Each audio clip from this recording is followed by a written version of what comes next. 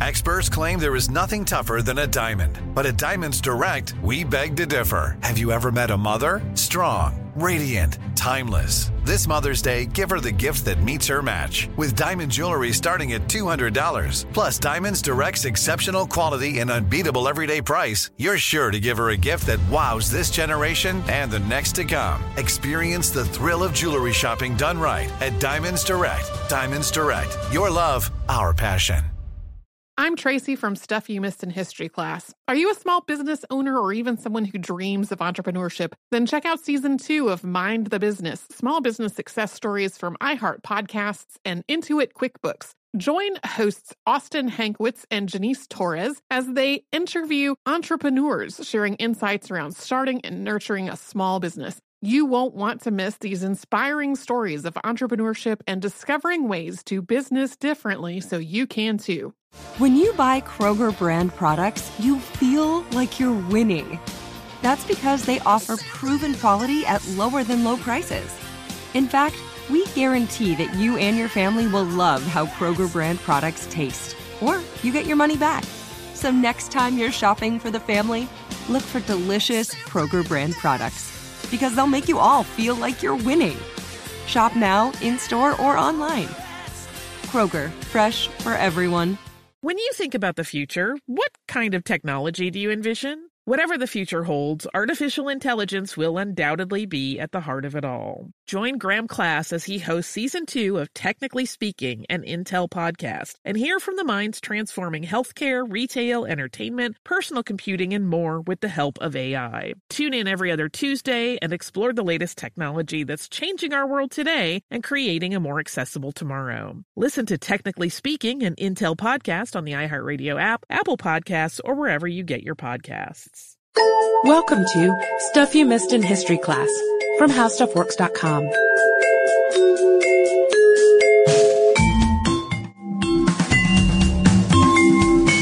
Hello and welcome to the podcast. I'm Sarah Dowdy. And I'm Deblina Chakraborty. And when you think about old Hollywood and the most beautiful actresses of all time, there are probably a lot of well-known names that immediately come to mind. For example, maybe Ava Gardner, Elizabeth Taylor, Grace Kelly. Audrey Hepburn is my personal favorite. I don't know if you have one. Yeah, I just saw Roman Holiday. A great one. And so pretty in that. It's like the first thing you notice. But it was actually an actress who's probably lesser known today, Hedy Lamarr, who was billed as the most beautiful girl in the world during the 1930s. In the introduction to Stephen Michael Shear's recent biography, Beautiful, The Life of Hedy Lamarr, there's a description of the author's mother's experience seeing Lamarr's first American film, which was Algiers, came out in 1938. And she saw it in a theater in Illinois, and she described the experience of the first moment in the movie when Lamarr kind of steps out of the shadows and you see her face for the first time. And the author's mother says that the whole audience just gasped at her beauty. It was an audible experience. And I don't know if many of us have had an experience like that in a movie theater. No, a uniform gasp like that. But even though Lamarr's star may have faded a bit since then, many people realized in the late 1990s, just a few years before her death, that she was probably a lot more than just a pretty face. Yeah, definitely. It came to light at that time that many years ago, she actually invented something called spread spectrum technology, which was used by the military and has become a component of modern mobile phone technology. So definitely relevant to what we do every day. But what we want to look at in this episode is, how did a Hollywood starlet pull off a contribution of this caliber in the first place? And why? And, of course, take a look at her glamorous, sort of bizarre life. She led a very fascinating life, and we can't even begin to touch on all of the details of it here. Again, the Shearer biography that I mentioned, it actually came out last year along with another biography. And I would definitely recommend picking that up if you find her life of interest at all, because it is fascinating. Yeah, but we'll give you the basic rundown. We'll give you the basics. We'll take you back to the beginning like we usually do and kind of, I guess, show you how the seeds of this innovation began. So Hedy Lamarr was born Hedwig Eva Maria Kiesler on November 9th, 1914 in Vienna, Austria. And she couldn't say Hedwig, so she called herself Hedy, which was actually pronounced Haiti over there. We're going to go with the more anglicized. Yeah, the anglicized, better known version of her name, Hedy. But that little nickname stuck. And I say she's kind of lucky for that. She had a nice enough childhood. Definitely. Her family was pretty well-to-do. They weren't extremely super wealthy, but they were well off. Her dad, Emil, was a prominent Jewish banker, and her mother, Gertrude, was a talented pianist. Gertrude had given up her dreams of having a career in music when she got married, and she got pregnant very quickly after that. But she still helped to instill a love of the arts in Hedy, who learned to dance and play the piano from a very young age. And because she was an only child too, Hedy grows up basically like this little princess. And her parents were out socializing quite a bit, but her dad really doted on her when he was around and played make-believe with her, told her stories, and according to Shearer, he would also spend hours explaining how things worked to her. Everything from, quote, printing presses to streetcars. That's the first thing that sort of stands out in this early biography, this careful attention to detail. Yep, her curiosity is sparked at this point. But her first love, even from a young age, is acting.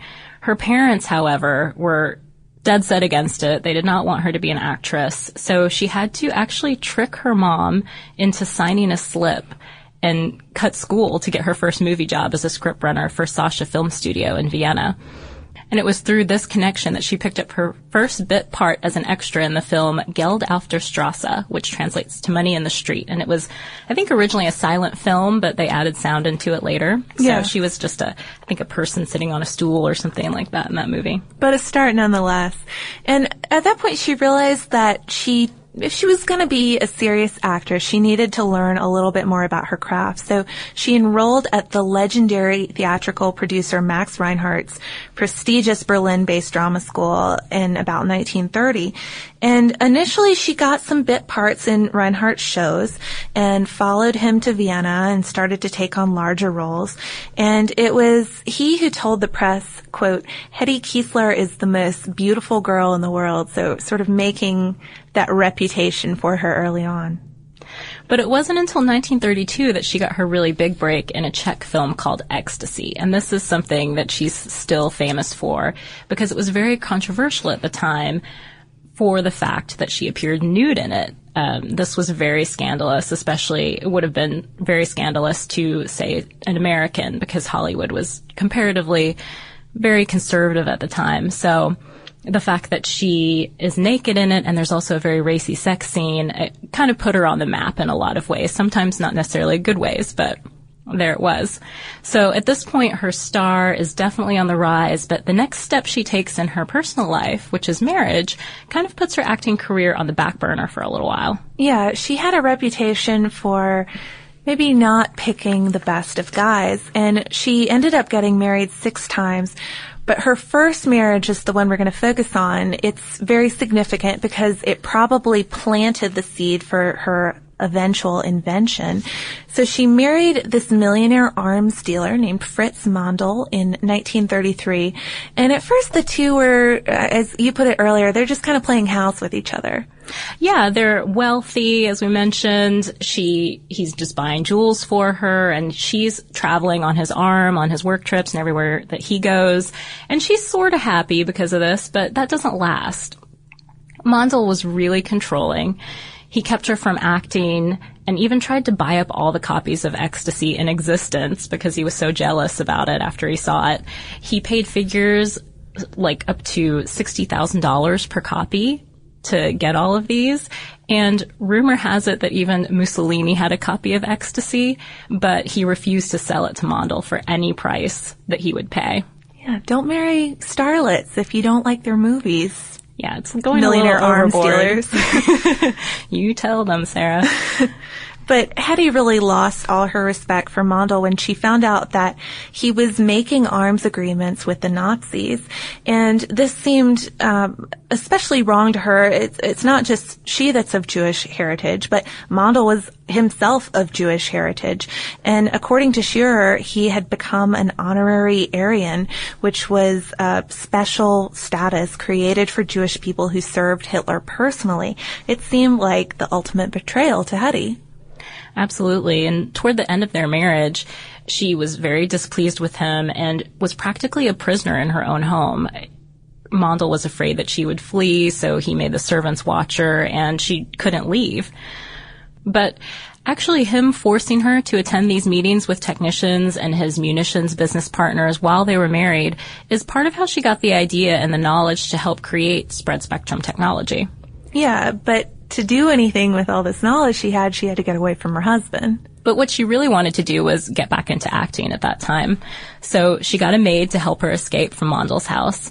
And she was able to meet up with Hollywood producer Louis B. Mayer, who she had met previously through Reinhardt. And she got signed to MGM Studios. It wasn't a great deal, but she was signed at least and back on track with her career. And so in 1937, she was on her way to the States, where she became known as Hedy Lamarr for the first time. Yeah, and she did a few Hollywood movies that did reasonably well at the box office. Algiers, 1938, which you mentioned earlier. H.M. Pullman Esquire, 1941. Tortilla Flat in 1942. White Cargo, also in 1942. The most commercially successful film she was in, though, was Samson and Delilah in 1949.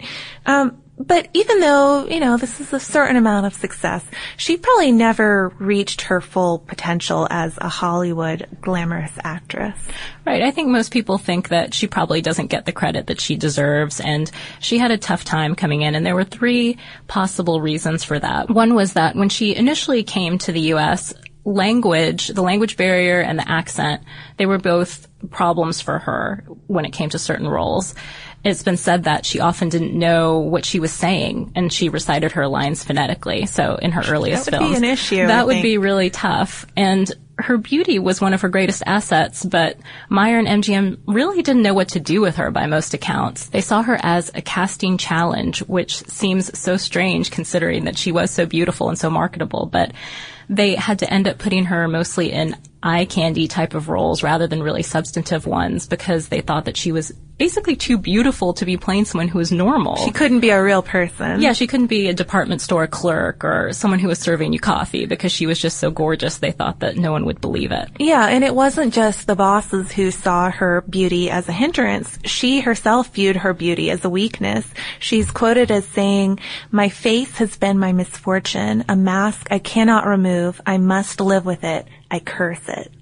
Yeah, I never thought I'd feel sorry for someone who's so gorgeous, but that sounds awful. And she really thought that a girl should have brains as well as a body, and she wanted people to know her for that. One of her role models I read somewhere was Mata Hari. She really admired Mata Hari, who was a World War I spy. Admired her because Mata Hari was both a military expert and a seductress, so she used the mind-body connection. Yeah, and Hedy Lamarr also had just some plain bad luck or maybe bad choices with her film roles. She had an opportunity to star in some really memorable films. The main one is the lead in Casablanca. Either she turns it down or MGM wouldn't loan her out, but she doesn't take the role. I mean, that's... You almost think her career could have been entirely different if she had taken that role, but... I guess you never know. Maybe Casablanca just would have been entirely different and not as memorable.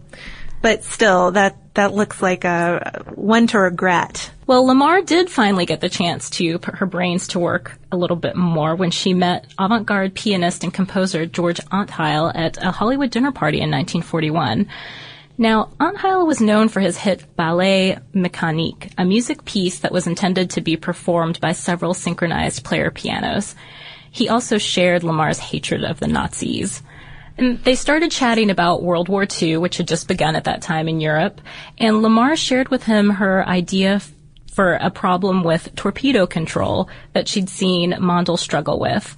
She proposed creating a system in which the torpedo and the controller were constantly switching frequencies so that the enemy couldn't intercept or jam the signal.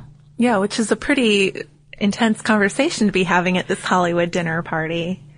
Definitely heavy dinner conversation. But Aunt Heil was intrigued with this concept, and they met many times after that to refine this frequency hopping technique that she had proposed and apply the concepts from his work, from his player piano work and sound synchronization to what she had suggested. And so before we go any further, because this all gets pretty technical, and if you're like me, you need a little simplification of it. So just a little explanation of frequency hopping. And this is from a Georgia Tech engineering professor, Ian Achildes, quoted in The Atlantic. And sorry, Ian, if we have mispronounced your name, because it's a tough one. He says, suppose you're sending something on channel 5. When an intruder finds out that you're sending the entire information on channel 5, then he or she can take everything you're sending off channel 5 and reconstruct it. But when you hop around, the intruder cannot capture this hopping, and he cannot reconstruct the information.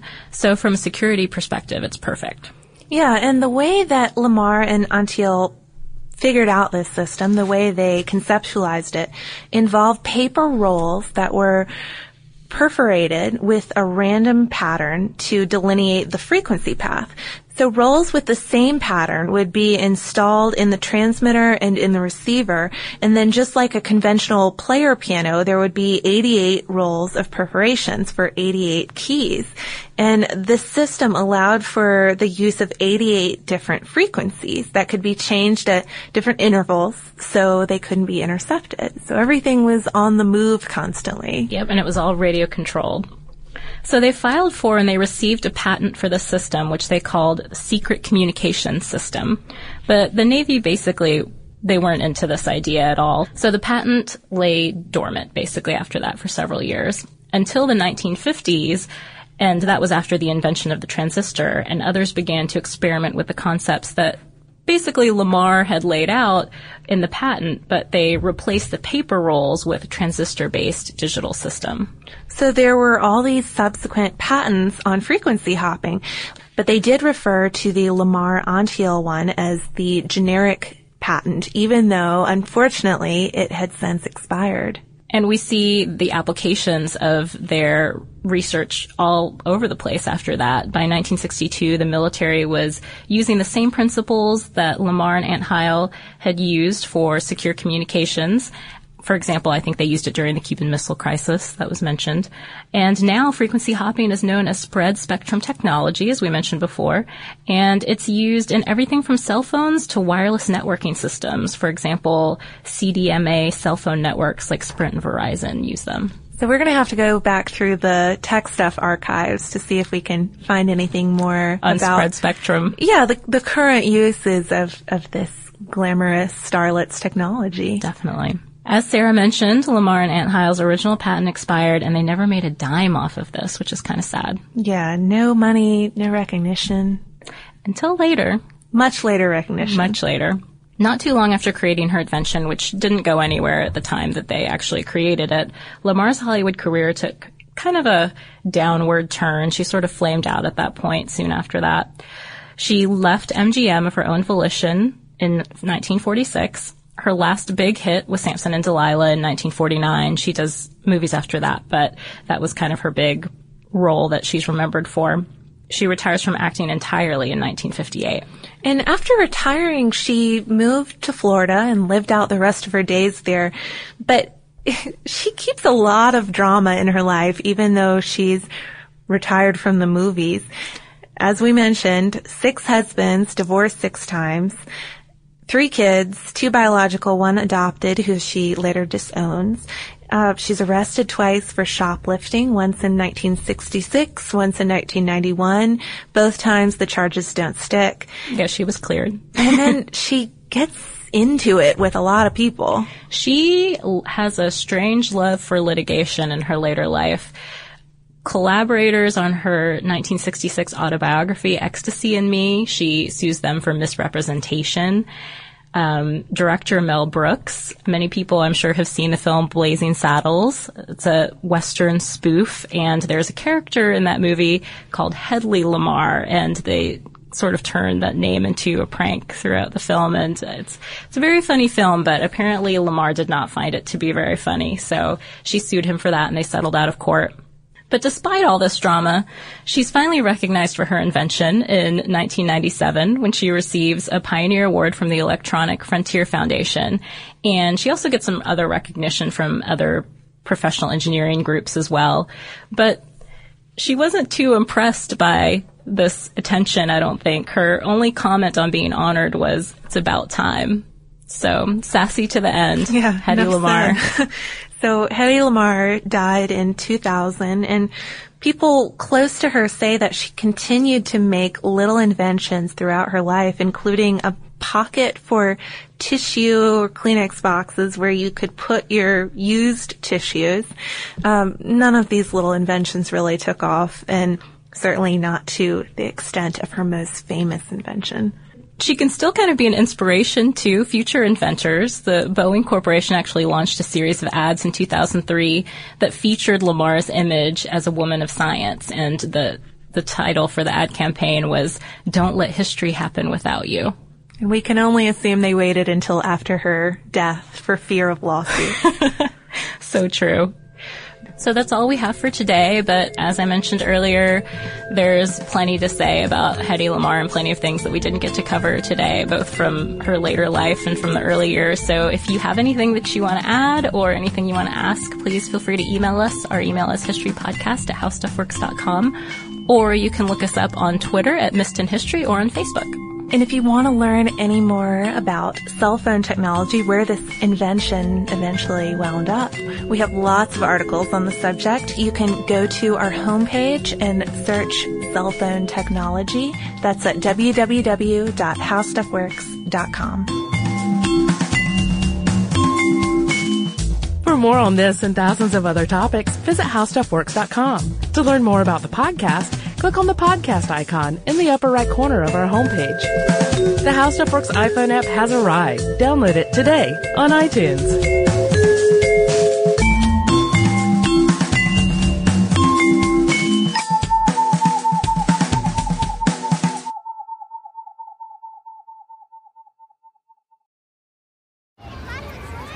Hey guys, back at the playground again, huh?